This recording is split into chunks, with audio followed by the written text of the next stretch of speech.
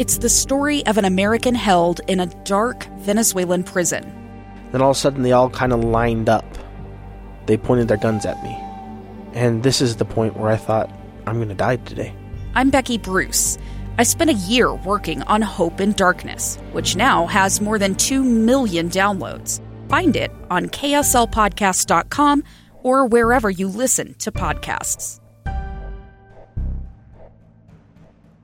It was a throwback Thursday nobody wanted. Late last week, thousands of Utah kids were back in remote learning, once again putting pressure on parents to deal with a new pandemic development, and it's been driving people nuts, especially the moms who have to worry about succumbing to the virus, nurturing the sick, working from home, keeping after the kids who never left the house last week.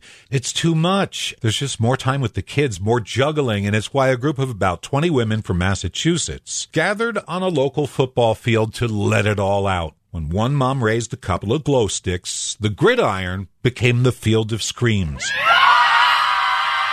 This was just the first bellow, followed by swearing, a freestyle scream competition, and a scream of honor for the moms too busy to show up. It helped, they say, and it's something we overlook between the case counts, the hospitalizations. Day in and day out, this pandemic has been murder on mothers. Here, the New York Times runs a Primal Scream hotline. Moms can call and let it all out when they have no outlet, and this is heartbreaking. I love my kids, but we are together all of the time. I never appreciated teachers in school as much as I did now. I just want to wake up and go through my day and not worry and not know what the future holds, because this right here sucks. I'm gonna lose my mind. There is just so much talking all the time, all day long, words.